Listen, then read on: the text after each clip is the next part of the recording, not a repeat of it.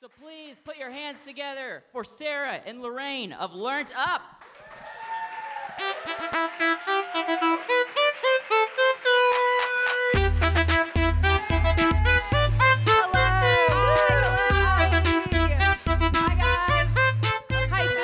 Thank you guys so much for coming. This is really cool. Yeah, this is so cool. This is like so cool. So I'm Lorraine. I'm Black. I'm Sarah. I'm Jewish. Who here has listened to our podcast? Wow.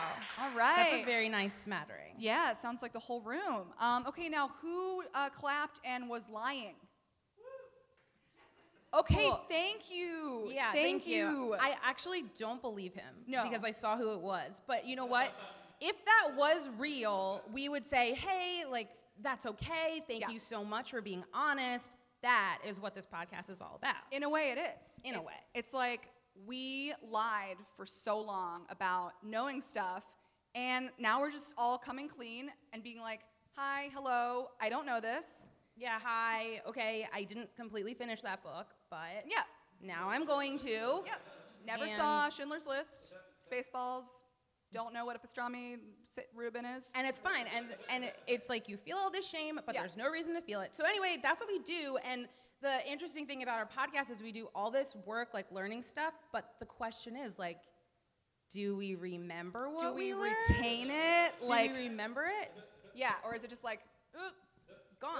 Yeah. So we decided that to open the show, we're going to do a little segment that is called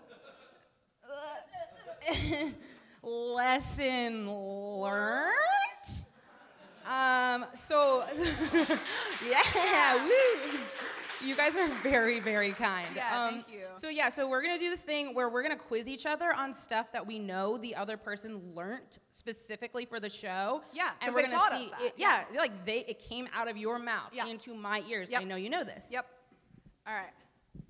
Do you want to go first or what? Yeah. Okay, so Lorraine, do you remember how we had an episode that we did about gangsters? Yes. So your gangster was Mutulu Shakur, Yes. stepfather of Tupac Shakur. So Lorraine, before Mutulu Shakur was #1 on the FBI's most wanted list for robbing an armored car and subsequently going into hiding for 5 years, he had a surprising stint as this type of healer. He was an acupuncturist. Did I get it right? You did! God, Jesus. I was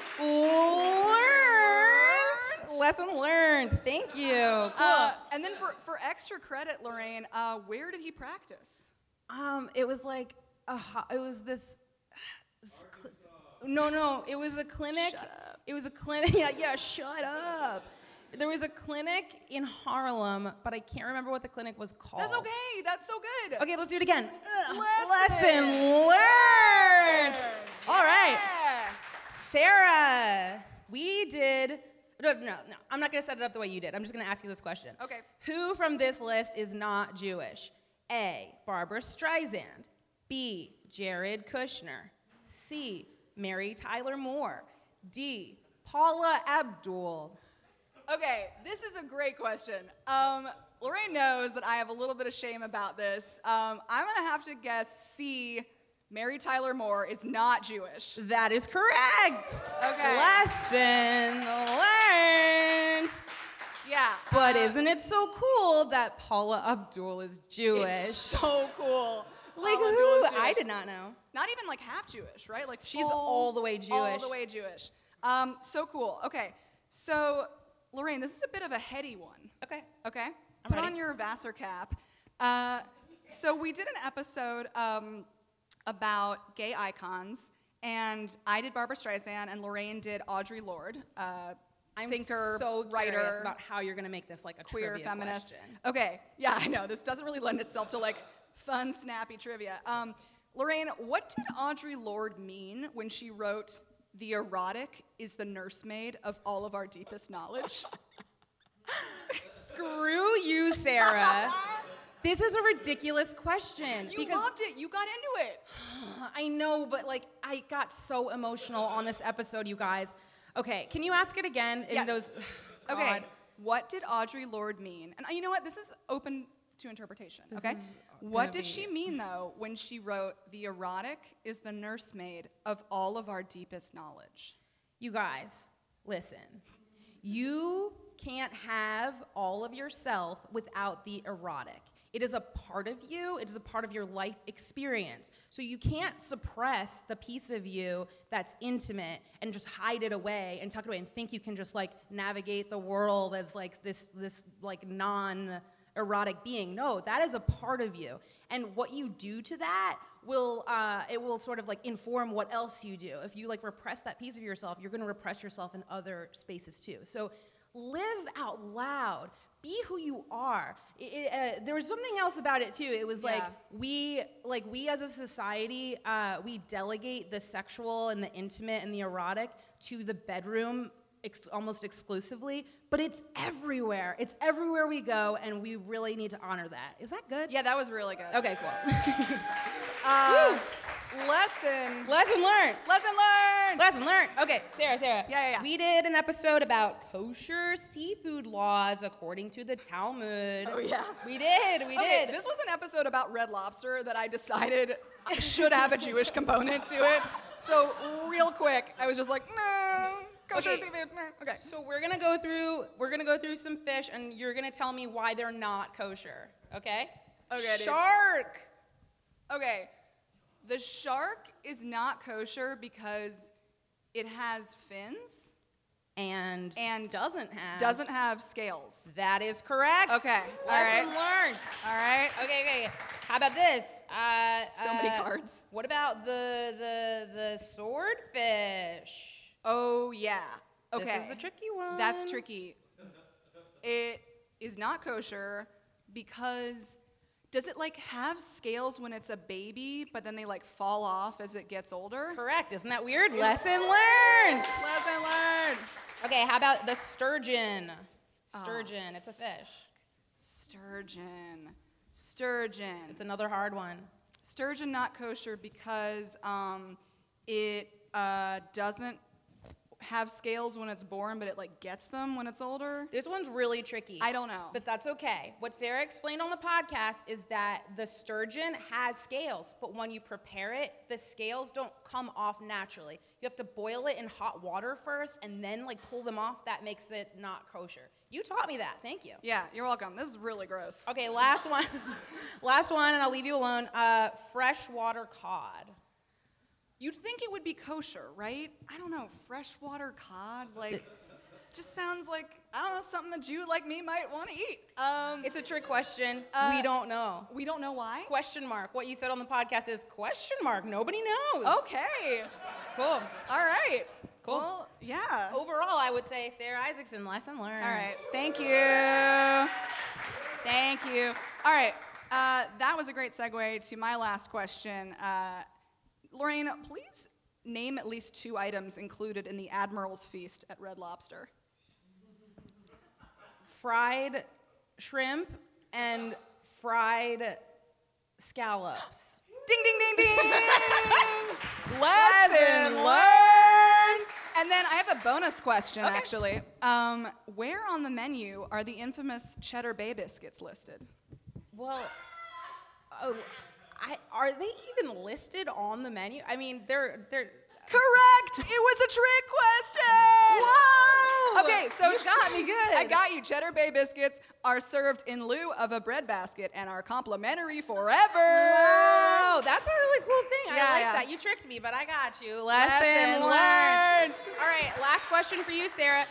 Which secret society had Treasury Secretary Steve Mnuchin as a member? Lorraine, I believe that would be the Skull and Bones Society at Yale. You killed it. Lesson learned. Lesson learned. That was great, dude. Oh my God. We did it. This went so much better than I thought it was Me going to too, go. by the way. I was terrified. Woo, goodbye. Bye.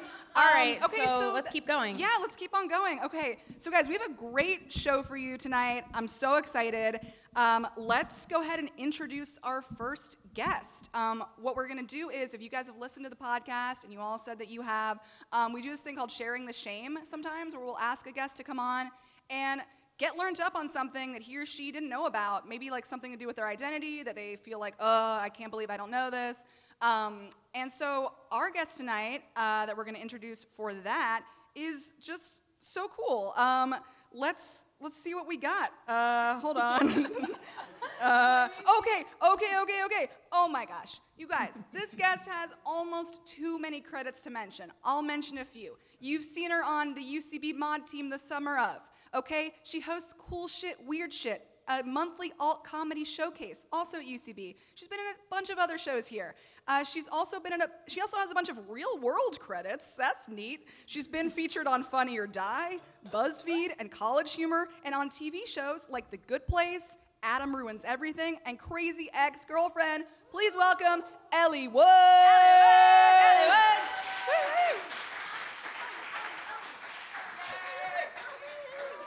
Ellie, thank you so much for coming on our show. This is very exciting stuff. Thank you for having me. So, how do you guys want to begin? Like, do you want to just launch right into it and tell us what you learned up about? Yeah. Yes, I would love to. Okay, so, well, maybe I'll say, or no, well, this is, and thus the complication of it all begins, Okay, so I decided when Lorraine asked me to do this show, I thought, what is something that I could think of, learn about that will have to do with my identity? And so I decided to learn about when the one-drop rule was no longer kind of applicable in the United States. I am a mixed woman. My family is African American and Iraqi and Creole, and my sisters are both darker than I am, but I am light-skinned, and so, they call me passing, which is a whole other thing you could learn about if you wanted to. Very related. So when I started learning about the one-drop rule, I initially wanted to learn about when it went away, but the more I learned about it, the more I realized that it actually never really did go away, which is why we call Barack Obama black and Drake black when in fact they're mixed. Right.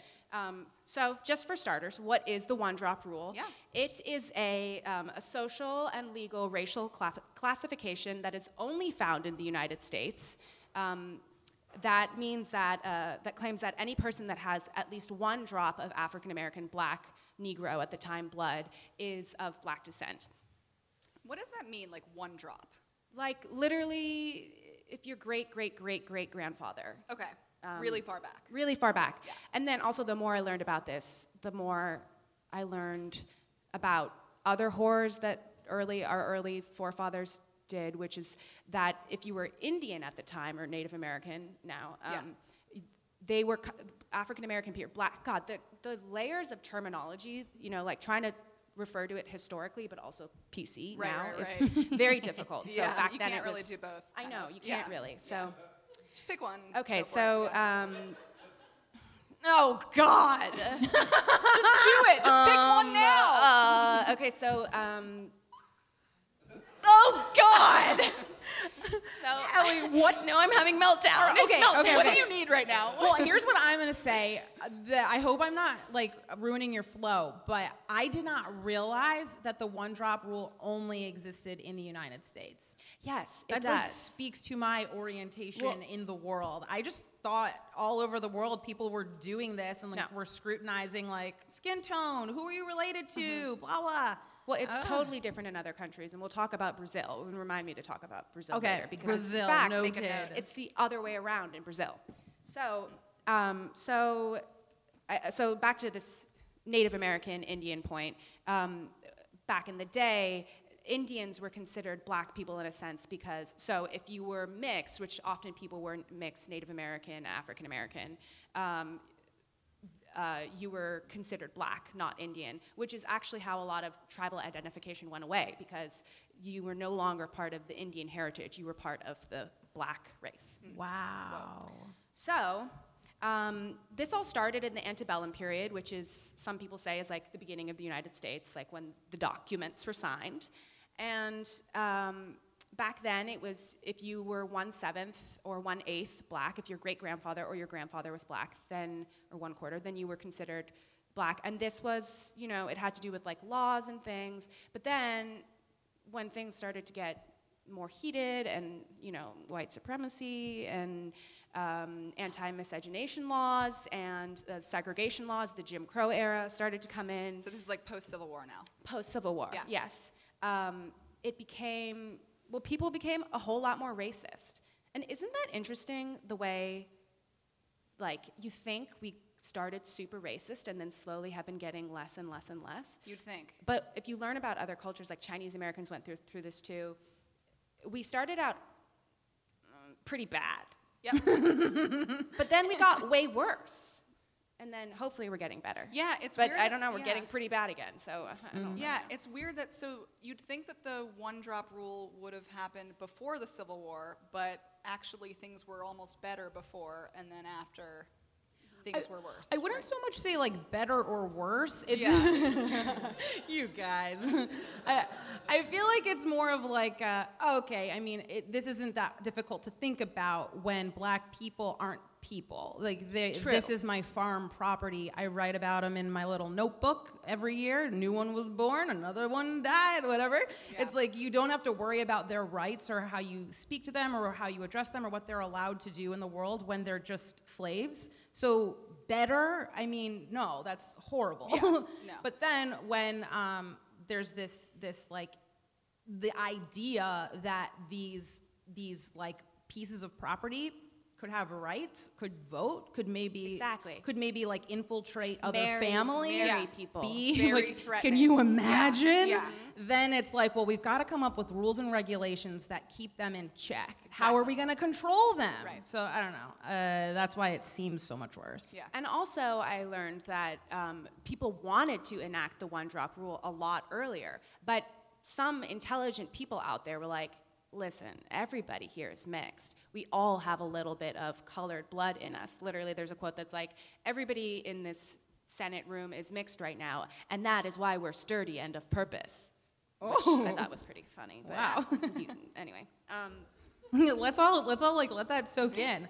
Everybody here is a mixed person. That's why. What was it? Of purpose. Sturdy and of purpose. Sturdy and of purpose. Yeah. So, Makes me feel. I don't really important. feel that sturdy or of purpose most of the time. I know, right? another You're like podcast. tweeting from the toilet. Sturdy, perfect. Yeah, I'm mixed, so whatevs. So I guess, when it started to become more threatening and people had more rights and, people were starting to be allowed to vote, that's when the one-drop law came into real effect. And I wasn't sure if it actually came into effect, but they actually enacted laws in Tennessee and, let's play a game. Let's guess all the places that you could do. Yeah, should we just Louisiana, have people set some... Alabama, shout one out. Mississippi, oh yeah. Bing, Oh, bing. yeah. Arkansas. Yeah, where else? The ones where we don't want to live. Exactly. Sorry to our listeners in Arkansas and Mississippi and Alabama. Thank you for your clicks. You're listening to Learn to Podcast. We have a huge listenership. We have a huge listenership in the South. It's actually, it's crazy. Just kidding. I don't think we do. No, that's yeah. happening. No. Yeah. So that's basically the gist. And so that's what I thought I knew already, not as in depth. So what I was looking for was like, okay, so when did they take those laws out of effect? But what I realized is like, I didn't know anything, because this whole idea of having one drop of blood in you, I have been thinking about it my whole life as a way to claim my own heritage, because I often don't have that as a person growing up with people who are darker than me. I often feel like I'm not quite sure where I fit in. And so the one-drop rule to me was something that I was like, that's a dumb name, but it means that I'm black and I can claim it that way. But what it really is this thing, this fancy word that I learned today called, it's an example of hypodescent. That's the first time I've said that out loud, and I think that's how you say it, which means that when a mixed couple mates, the child is automatically placed into the racial category that is lower, so socially lower, so that, the whiteness is preserved.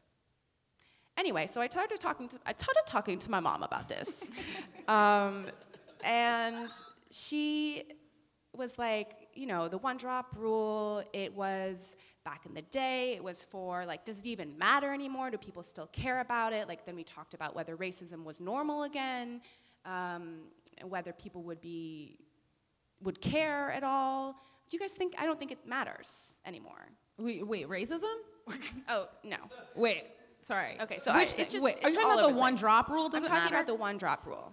I mean, I think it still matters, like, because when you said that you wanted to do this for the show, I was thinking of it in this like casual way of like how people identify others. That's how I was thinking Yeah, about I was it. like, yeah, that's totally a thing, because it's like when a person has any sort of racial mixing, it's like, sure, maybe you can tell that someone's got this European blood, they're white, but they're also something else. Mm-hmm. You put them in a category as like person of color, Yeah. even if like that person doesn't identify that way, which I think is really interesting, because like the term person of color, it doesn't have anything to do with biology. It has to do with solidarity. It has to do with you saying like, I'm weighing into this conversation. There's this piece of me that's oppressed, and I recognize this whole group of people. I'm a part of a bigger whole. I'm a part of this person of color.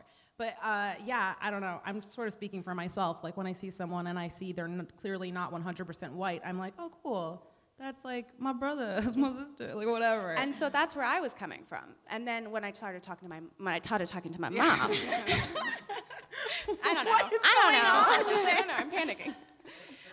When I started talking to my mom, I realized that she was thinking about it the whole other way. And so I realized we'd been having this conversation about the one drop rule, and she had been thinking of it as this thing that was used to suppress people or to, you know, ensure white supremacy, and I was using it as this kind of thing that like meant that I was part of something. It's like an identity marker, like Well, reinforcer But thing. people who hate Obama, they see him as a black person, not a half black person. You know, they don't see his whiteness; they see his blackness. Maybe So- some. I bet you there are some people who are like, they hate everybody, but they're like, they specifically hate that he's a product of racial mixing. Yeah. I wouldn't be surprised. You're probably right. But, you know. Yeah. Yes, but we call him our first black president. Yeah. Well, he is our first black Right. president. But that's hypo-descent, you know, Yeah. that's what that is. Just automatically putting him in, yeah. Yeah. And I had no idea that you were mixed, and I'm sure a lot of people see you as white. Oh, yes, of course. Yeah. And also that is a whole different discussion about like whether I feel comfortable enough to call myself black or whether I feel comfortable enough to call myself mixed. Well, and also, Yada, yeah. yada. I mean, I don't know if we have time for this, but like, I was just wondering, like, how do you interact? Because race is so much like tied up with like how you interact with authority members, with like the police. Like, are you seen out in the world, like, you know, kind of where it matters and where there are like consequences as like a person of color? No, not at all. And that's why I actually have like the most amount of privilege out of everybody in this room, because I don't have to call myself white if I don't want to, but I'm totally great. I'm fine with the police. They love me. Yeah. Cops love me. Cops love me. They can't get enough, let me tell you. The next time we have you on the show, we'll put that in your intro. Yes. Cops love her. I also wanted to say, you guys reminded me of when we were first getting to know each other. I hope you feel comfortable with me sharing this. We were hanging out at a bar, and you grabbed me by the arms, and you were like, did you know that I was black? Was I drunk? I don't know, maybe a little bit Because tips. that usually I only say that if I've You're had like a little are bit you of alcohol. aware that I'm black? Yeah, and I your just think I eyes just were needed to so know. big, I and was, I was like, looking crying. at you, and I just said, I think so. I don't know, and I do believe that. Like, in my heart, I believed. I was like, I think I knew you were black. Yes. But, Well, like, I don't know. Interestingly, well, I have two thoughts about this. I didn't really know that I was white until I went to college and wasn't around my family anymore, so people didn't know me in that way. And then also, I do get noticed on the street as being a mixed woman, but only black men recognize me. It's that thing. I know. think it's- they know, They too. ask me constantly if I'm mixed, and I'm like, you're the only group of people that see that in me. That's really interesting. I'm sorry, I said that so aggressively. It is really interesting. That is That's really really interesting. interesting, Ellie. That is so interesting. Okay. Well, Anyway, let's I wrap have this some up. other Yeah, things let's to keep it talk going. about. Let's keep it going. Okay, so I thought was also interesting about the one-drop rule that I learned is that before 1930, you had kind of different kind of classifications on birth certificates. You had colored people, white people, and then you had mulattoes, which was like a term for, we still know what it means. It's like a mixed person. And specifically white and black, right? Or is it, what does it cover? It's pretty like like evolved a lot. Louisiana specific. It's like Creole, like French, black person in Well, that's Louisiana. what it is now. That's like where that's what it is But now? before, a mulatto was literally just a mixed person. Oh, my word. And that was the word that they used for it. But then after 1930, the South lobbied the Census Bureau to take mulatto off, so you could just be black or white. And so all of a sudden, this like rich history of like a mixed kind of person was not That is there It's anymore. like a race. Which is when the Native American classifications also went away. This is going to take some time for me to like detach the term mulatto from jambalaya, Mardi Gras, Right? like know. Zatarans, like that's what I Lake think of. Pontchartrain. Yeah. Oh wow. Okay. Also, can I just say that what I learned about the Native American people, which my family is from Louisiana, and they're specifically from the Abita Springs, which is, I have always known I was like part Choctaw too, so that's where that's from. But I learned that in the Native American Indian culture, we don't call it the one-drop rule, they call it the Pocahontas exception. The Pocahontas exception? Yeah. Like EXC? Yeah, like the Pocahontas exception. What does that mean? I don't know, but it's gonna Pocahontas. Sounds cool. So that's bad, huh? That Sounds was like pretty a bad. law, like a law of physics or something. Like the Stop I it. don't know. Yeah. So Cool. I don't know. Before you wrap up, I got to ask you about Brazil. Oh, you gotta ask me about Brazil.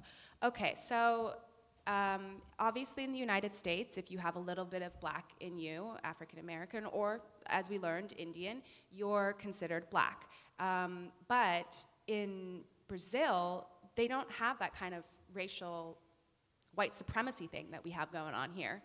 So it's actually reversed there. And they don't understand like why you would call yourself black. They'd be like, no, you're a white woman. And if you have straight hair, not that you do, if you have straight hair or light skin, then you're a white person. So like Rashida Jones is a white woman in Brazil. And so I read this story online that was like two black men were talking, and one was Brazilian, one was American, and the American one was like, well, what do you think of this as a black man? And the black man turned to him and was like, oh, I'm not a black man. Ooh. So they're just Well. the opposite there. Interesting. Anyway, I also learned what the term griff is. Have you heard that? Nope, never. So they're octoroons. This is like back in the day. One of my family members has the term Negro on their birth certificate too. That's just, anyway, sorry. There's the term octoroon. Which is 1/8, right? 1/8. Okay. Yeah, and then there's, what's the other one? I forget. I anybody feel like know I'm it? supposed to know quadroon. Quadroon. And then griff, which I'd never heard before, is if you're 1/16. Wow. Where does that come from? I have no idea. Gryffindor. Gryffindor. Yeah. They're all mixed. They're sturdy and of strong And of purpose. Yeah, exactly. Yes, that's what's emblazoned on the, when the they're Gryffindor doing, house. When they're doing the sorting hat, they're just deciding like Sturdy what mind. degree of black are you? Of purpose, this one. Sort of Yoda almost. Gryffindor. Okay, so do we want to like open it up for questions a little bit? Okay, well first let's give Ellie a round of applause. This was really awesome. Thank you. Thank you. We have time for I think like 2 to 3 questions. Yeah, let's do it. Does anybody have anything like on their mind? You got to speak into the microphone to make it onto the recording. That's right. And we all are going to make it onto the record tonight. By the end of the night, everyone's going to have their voice on the record. Just kidding. Welcome to the stage. Oh, thank you. Hello. Thank you for Hey. being here. Hi. Great talk. Great information about the one drop rule. Thank you for that. My question is, can you remember when in your life you first realized that you were treated better in society as a white woman as opposed to a woman of color? I can't, but I can't remember like the first specific instance, but I did grow up noticing a little bit that people treated my sisters and I differently. You know, I have 2 older sisters. One looks Middle Eastern kind of, and the other one looks African American. And the difference between the way the 3 of us are treated is really interesting, I think. One is kind of treated as exotic and sexy. One is constantly underestimated and has since turned into like a perfect person. And then there's just me who, I don't know, people deal with. That's what this is all about, right? We're just tolerating Yeah. Ellie Woods. Yeah. Like, I guess Thank you you can do guys our so show. much for Like, listening to what the me. If fuck anybody's ever. ears were bleeding, I don't know, come talk to me after. All right. Happy Halloween, everybody. We're so fun and cool. Okay, let's keep it moving. We're gonna do a little. I just actually, in honor of the holiday, Lorraine, I would be remiss if I didn't ask you, who's the spookiest Black person that you know? I believe that this exercise was who's the scariest Black person you know. Okay, I think I was trying to keep it like more. I guess I could have just said scary. Wait. Like I'm spook? scared that I did the exercise wrong. Is it the scariest Black person I know? No, not like or your that I've family, heard but like of? no, just like that you know of. Like who's the scariest parent you know? You guys. Just who's like a scary Black person to you? You guys. Okay, I'm she's gonna ask me about my terrified. thing, so it's not just me asking her. No, we're just admonishing random Black people. We're just- That's what this show is all about. We're just scared of Black people so here. scared. Happy Halloween. I am terrified of O.J. Simpson. Very Yeah, scared. let's hear it for O.J. Simpson. Hell yeah. Guys, I'm terrified. He recently got out of jail. He's hanging out in Florida. He's really mad. He's so mad. And that's what you don't need. You don't need OJ getting mad again. And I have been talking shit about him the whole time he's been in jail. So if he catches wind of it, what am I gonna do? He's gonna slash He's me gonna up come and for you gut me first. like a not kosher fish. But Lorraine, I heard he was a changed man. I heard he's been reflecting in prison. That's what abusers say. He's been taking like a women's studies class at a community college. He's ready I to have be a member of no society. doubt that he's been studying women. I'm sure he's been studying their anatomy and how easily it is to break their necks. He's the scariest dude on the planet. He's so scary. Okay. It's crazy that people think he didn't do it. So crazy. Does anyone here think OJ didn't do it? If it's okay if you think This that. is not really a safe space, though, to admit that, to be fair. We didn't make it safe. I know, whatever. Just Sarah, who's the spookiest Jewish person you know? I don't know this guy, but Son of Sam is one spooky Jew. Am I right? Wait, I don't think I even knew that he was Jewish. Yeah, I just learned this today. He was born into a Jewish family and then was put up for adoption and adopted by another Jewish family. Well, So mazel he's tov. a Jew They two times over. Yeah, Shoot. mazel tov. They- David Berkowitz. Like, good on them for taking in, an David innocent. Berkowitz, like such a nice sounding, what a nice young man. I You know, know, like yeah. David Berkowitz. I want him to be my partner for my group project. Yeah, my study buddy. Yeah. I want to build an Egyptian pyramid with him in 7th grade for social studies. Oh, these are scary people. I Yeah. think that is helping us get in the mood for Halloween. Yeah. Yeah, eat your candy. Think about O.J. Simpson. Okay, so should we keep this thing moving? Let's keep it moving. This segment of our show is called Black Booze and Jew Booze. And on the podcast, we usually just say a Black person we like or say a Jewish person we like. Yeah. And we just gab about how much we love them and why we love them, and then we move on. But today we're so lucky because we have our very own Black Boo in-house and a very special Jew Boo in-house. Yep. So first I'm going to introduce you to our Black Boo. You ready? Yep. Okay. Our Black Boo is telling a story tonight. He is a writer-performer who has worked on Drunk History, Cracked Original Videos, Kroll Show, and so much else. He can also dunk a basketball. Please give a warm welcome to Zora Bikangaga. Woo-woo! Hey guys. Hi, Cool. Zara. Guys, thanks for having me. I just want to say I'm really honored to be a black boo. So I'm going to be telling a story about just someone that I got involved with romantically that under normal circumstances I would have never gotten involved with this person. Has that ever happened to you guys? Yeah, we've all been there. So that definitely happened to me in college. So I used to have this mentor when I was younger who used to buy old property and like sell it and like flip it. And he was like showing me the ropes of like making money in real estate. Imagine like a cross between Archie Bunker and Tony Soprano. He wasn't like always the greatest influence on me. So he never wore a shirt either.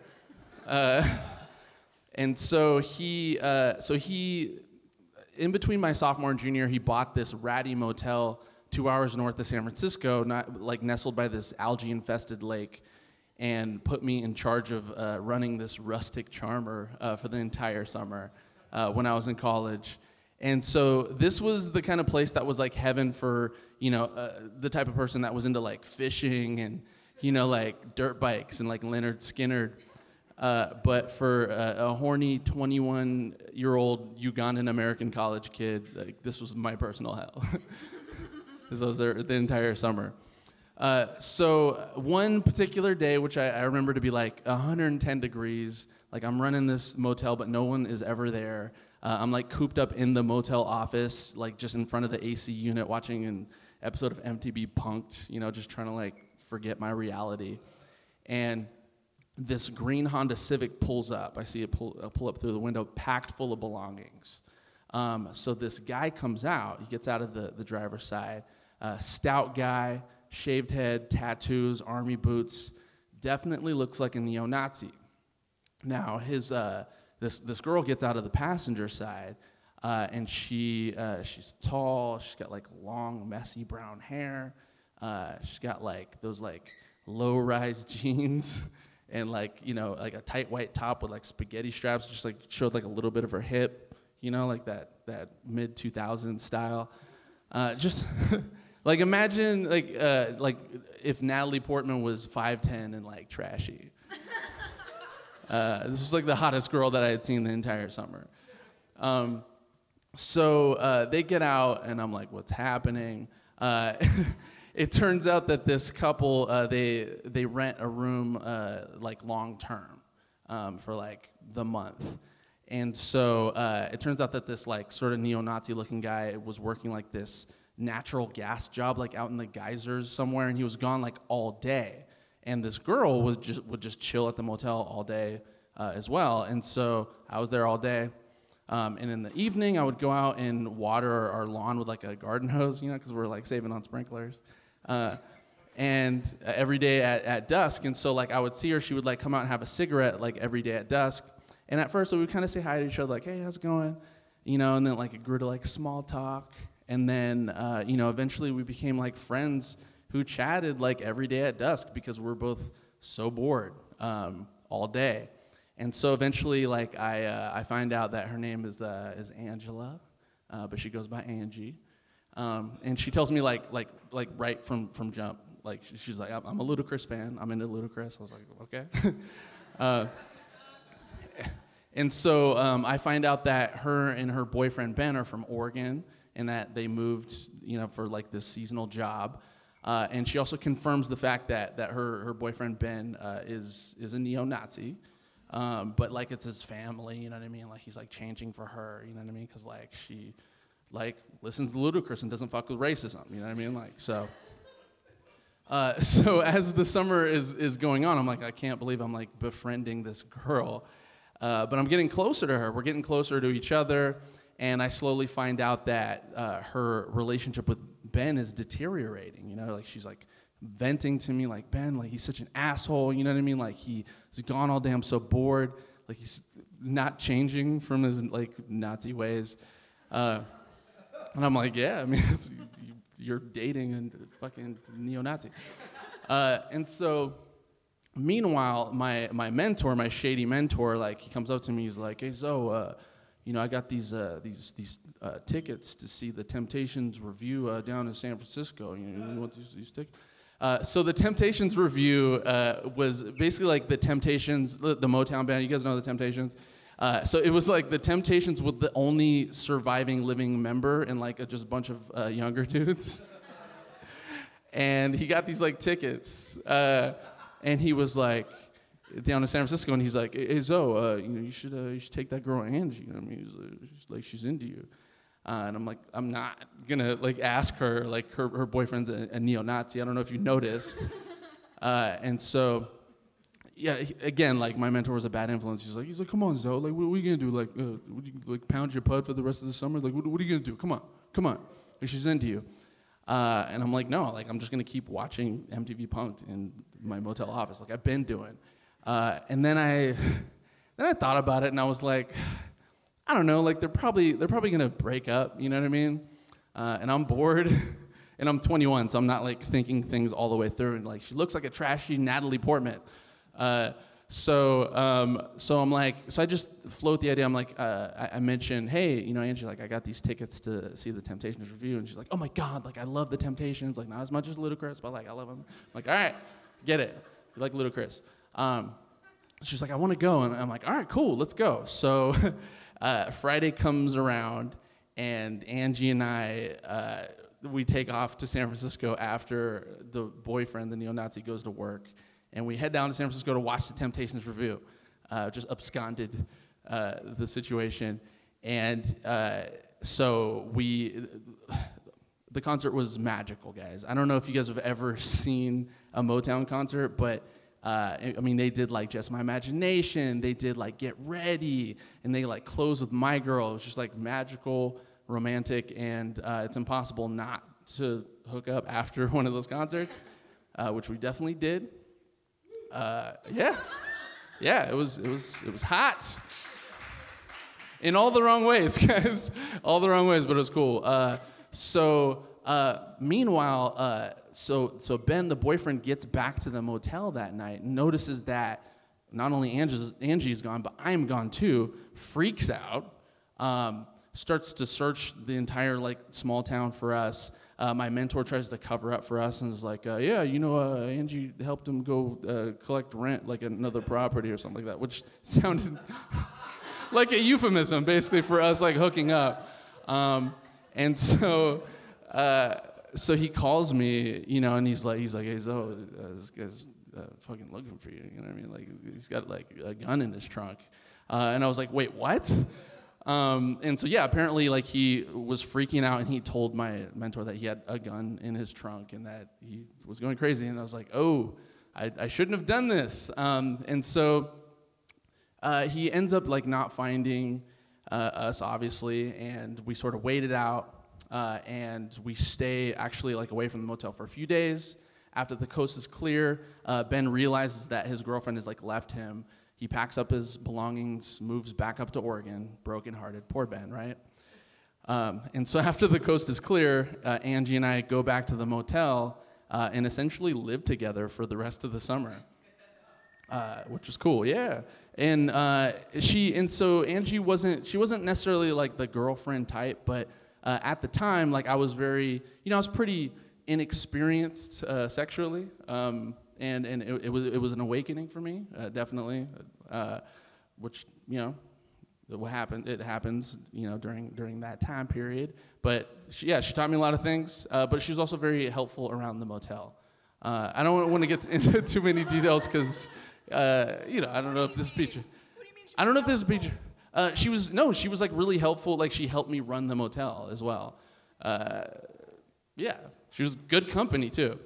But we knew that it was kind of like, it was going to end at some point because I was going to go to college, back to school in the fall. So when the fall came around, I was like, okay, well, I'll give you a ride back up to Oregon. So we drove back up to Oregon, dropped her off, and we kind of lost touch throughout the year because I got busy with school and everything. And then May comes around, like 8-9 months later. And I'm like, hey, like maybe on my way back down, like I'll rekindled this flame with Angie. Like, well, maybe she's still available. Like 8 months later, like she's just waiting for me. So I give her a call, and she sounds kind of distant, and I'm like, hey, like what's wrong? And there's like a long pause, and she was like, well, I'm preggers. She said it just like that. I am preggers. And there was just a pause on the line for what felt like 15 minutes. And she was like, oh, it's not yours. And I was like, oh my God, thank you. Thank you. And I was very audible with that, and she got very offended that I was so relieved, and it got really awkward on the line. And, we just sort of lost touch after that. And in case you're wondering what happened to poor skinhead Ben, the neo-Nazi, he ended up going to jail on an assault and battery charge soon after that, so it sort of proved the fact that he probably had a gun in his trunk. And so years later, I got a friendship request from Angie, a couple years ago, actually. And it was always like this deep fear that I was going to like get this request and like see her pictures and like see her kids.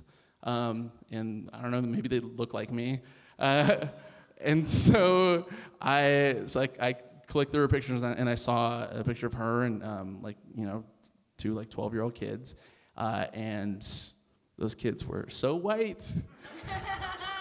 Thank God. They were just lily white, and it made my day. Yeah, that's my story. Woo! Thank you, Zora. Thank you, Zora.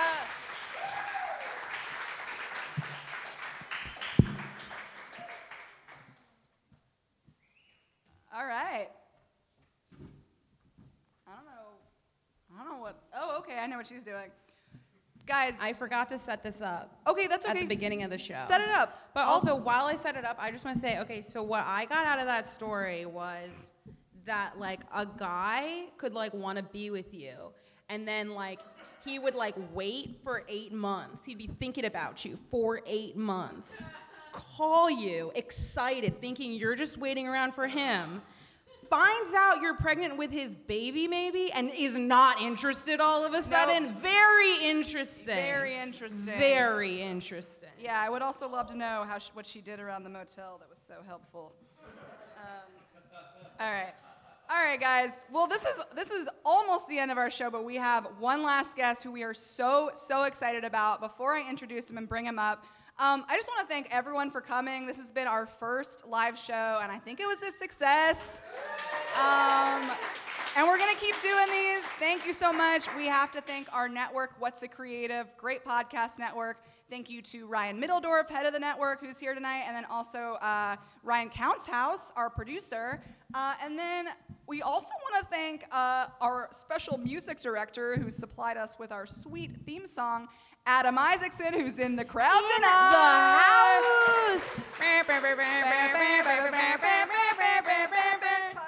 Thank you, Adam. And yeah, guys, just please go ahead to Apple Podcasts, wherever you get your podcasts, subscribe, rate, review us, please. We'd love to have your reviews. We might even read your review on air. We might do that if it's, Incentive. Yeah, famous. Okay, well, we'll hang out in the cafe afterwards, but now let's bring up our final act. So excited about him. He is super special. He has a book of short stories coming out soon called Someone Who Will Love You in All Your Damaged Glory. Bang your knee, bust your heart open love stories. He is the creator and showrunner of BoJack Horseman on Netflix, which is now in its 5th season, coming out next year. Yup. Great show. Who doesn't love BoJack Horseman?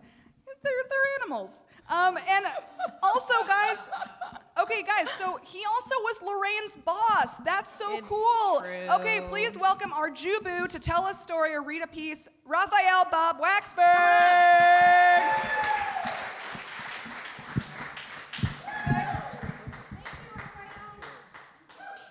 Hello, everybody. Hello, can everyone hear me? Yes, of course they can. This is how microphones work. So this is something I wrote a little bit ago. So I'm working on a book of short fiction, like she said, and some version of this might end up in that, But this version is just for you, because this version is nonfiction. This is called Things Jews Don't Say. Before I start, just round of applause. How many Jews are in the audience? Woo! Okay, good. That'll work. The rest of you might like this also. Things Jews Don't Say.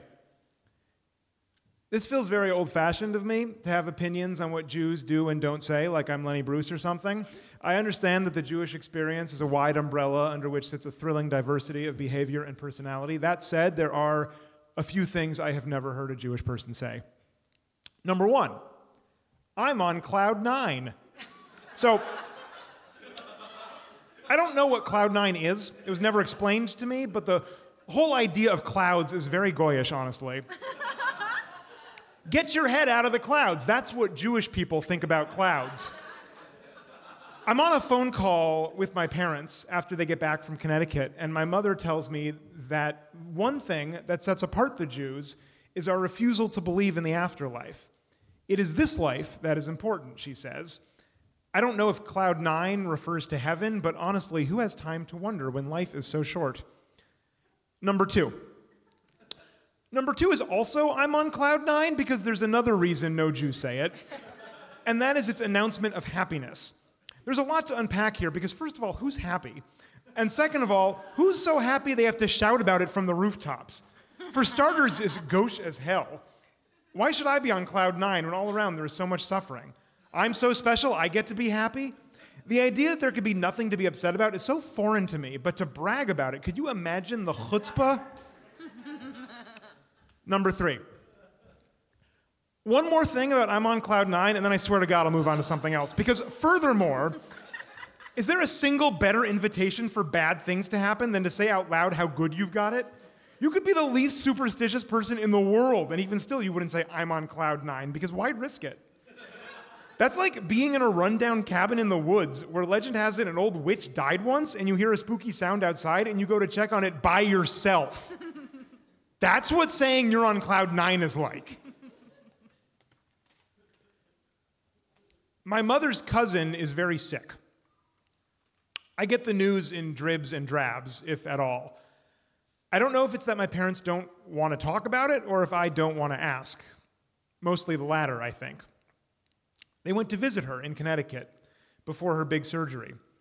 My father tells me, depending on how the surgery goes, she might never leave the hospital. What did she do with my parents? She took them to see the cemetery plot she bought for herself. A modest little plot in a modest little graveyard on the side of a hill in rural Connecticut. After the sickness does its dirty business, that's where she will be forever. My father asks how I am, and I complain about my job. Number 4, I can't complain. I actually have heard Jews say I can't complain, but I've never heard a Jew mean it. Let me tell you something about Jews. Jews can complain. Here is a short list of things I have heard Jews complain about. The air conditioning being too cold, an unaccounted for 3-cent surcharge on a phone bill, the rabbi's Dvar Torah, the rabbi in general, Bernie Madoff being bad for the Jews, the weather being unpleasant, a movie being too long, Jon Stewart going to work on Yom Kippur, Florida, just all of it. My father also saw his parents when he was back east. I ask about them, and Dad tells me how strange it is to watch his parents get old. I'm always shocked by it, he says, because I don't think of them as old. I think of them as my parents. This surprises me because my grandparents have always seemed old to me. But now my mom and dad are about the age my grandparents were when I was a kid, and my mom and dad aren't old, they're my parents. There's a line in Fiddler on the Roof about that. I don't remember growing older, when did they? But of course the line is about children, not parents. Sunrise, sunset, swiftly flow the years. My grandparents actually sang that song at my parents' wedding. It's a strange song for a wedding, if you think about it, even though that's when they sing it in the play. It's not very celebratory. It's nostalgic, sad, a bittersweet lamentation on the passing of time. At Lin-Manuel Miranda's wedding, he sang with his new father-in-law To Life from the same play. It's an incredibly fun rendition of an incredibly fun song, and I encourage you to look it up on YouTube. To Life is a much more exuberant number than Sunrise Sunset, and perhaps more appropriate for most people's weddings. It is maybe worth mentioning that Lin-Manuel Miranda is many things, but he is clearly not Jewish. Number 5. Don't worry about it. Don't worry about it. Why shouldn't you worry? For Jews, anxiety is a form of love. The most you could feel about a person is for your heart to be consumed with worry for them. Worrying is an evolutionary need. It is the secret to our survival. The Jews who worry are the ones who get out early. The Jews who worry are the ones who sleep with packed bags near their pillows, ready for any political shift to be a prelude to a genocide, an expulsion, an inquisition, an exodus. The history of Jews is full of cautionary tales and horror stories. A long, ghoulish march of the dead. The Jews who didn't worry. In Fiddler on the Roof, the wedding ends in a pogrom. For us, there is never happiness without sadness, never charoset without maror, never a parting of the Red Sea without 40 years in the desert. My father saw the original production of Fiddler with his grandparents.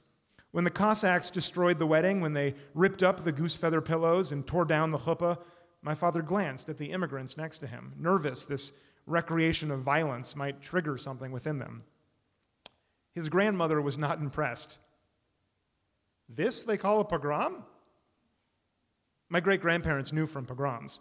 My father's father's father was stabbed in the back by his best friend, literally stabbed in the actual back because he was Jewish when a celebration for Polish independence turned ugly. He then decided Poland wasn't safe, and he moved the family to America, just narrowly missing out on a cool thing that happened later called the Holocaust. The worst thing to ever happen to my great-grandfather is the reason we're all alive. Number 6. I'm sure it's nothing. Let me tell you something about nothing. Nothing is ever nothing. You feel a lump, you find a mole, you go to the doctor. That's not nothing. Someone makes a face at you at the supermarket. Someone doesn't invite someone else to a wedding. Someone mutters something under their breath. Well, a learned group of rabbis, the learnedest, could litigate the significance of every so-called nothing deep into the night, never relenting in debate until their students collected them to recite the morning Shema. But on the other hand, maybe it's all nothing. Maybe that's what we're afraid of, that when we die, there will be nothing, because when we are alive, there is also nothing. I don't know a single Jew who hasn't, in the middle of the Shacharit service, looked down at the ancient words in the Siddur and asked himself, what am I saying, and why? Judaism is not a faith-based religion, at least not the Judaism I know. It's a religion of community, of history, of, as they say in Fiddler on the Roof, tradition. These songs we sing, these prayers we recite, these things we do or do not say, it's not because we believe the words or believe that somebody somewhere is listening. It's because this is what our parents did, what our ancestors did, what our distant descendants will someday also do. There's a string that runs through us, a story that connects us forwards and backwards through the ghettos of Warsaw, the rivers of Babylon, through myself as a child getting ready for the Seder, my mother in the kitchen, my father setting the table, and the whole house filling with the smell of hard-boiled eggs. We put on our yarmulkes, we wave our hands over the Shabbat candles, and through these actions, we remember. Through these actions, the people we have lost become alive again. Thank you.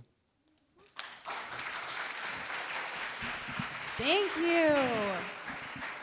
Raphael Bob Waxberg. That was amazing. Woo-woo. Wow. What a Jubu. Such a Jubu. This is the best our Jew Booze and Black Booze segment has ever gone. Yeah, I think we really hit it out of the park with this one, Lorraine. Good Well, job. We just met did tonight it. for the first time. Isn't our chemistry great? It's so good. Guys, yeah. Well, thank you again so much for coming, being a part of this exciting inaugural show. We couldn't have done it without you. And please remember to rate and review and subscribe if you like what you heard tonight. And if you want to hear yourselves tomorrow, by all means, please listen to the podcast because it's going to be great. Yeah, you did that. You made this possible, so thank you. I hope you guys have a good night. That's it. That's it. Okay, bye.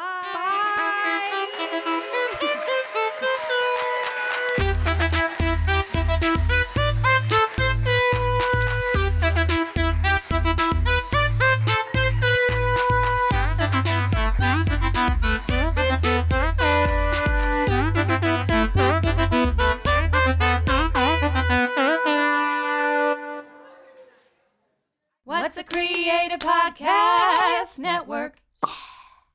Okay, Muriel, go. Do you like hiking? Sure do. Do you like juicing? Hell no. Do you like getting your butthole steamed? Sounds great. Then this is the podcast for you. My name is Nick. I'm Muriel. And we are the hosts of Hella in Your 30s, a podcast about one couple's guide to conquering the dirty 30s. That's right. We drop episodes every Monday, so check us out wherever you get your podcast. Why? Because you are Hella in your 30s.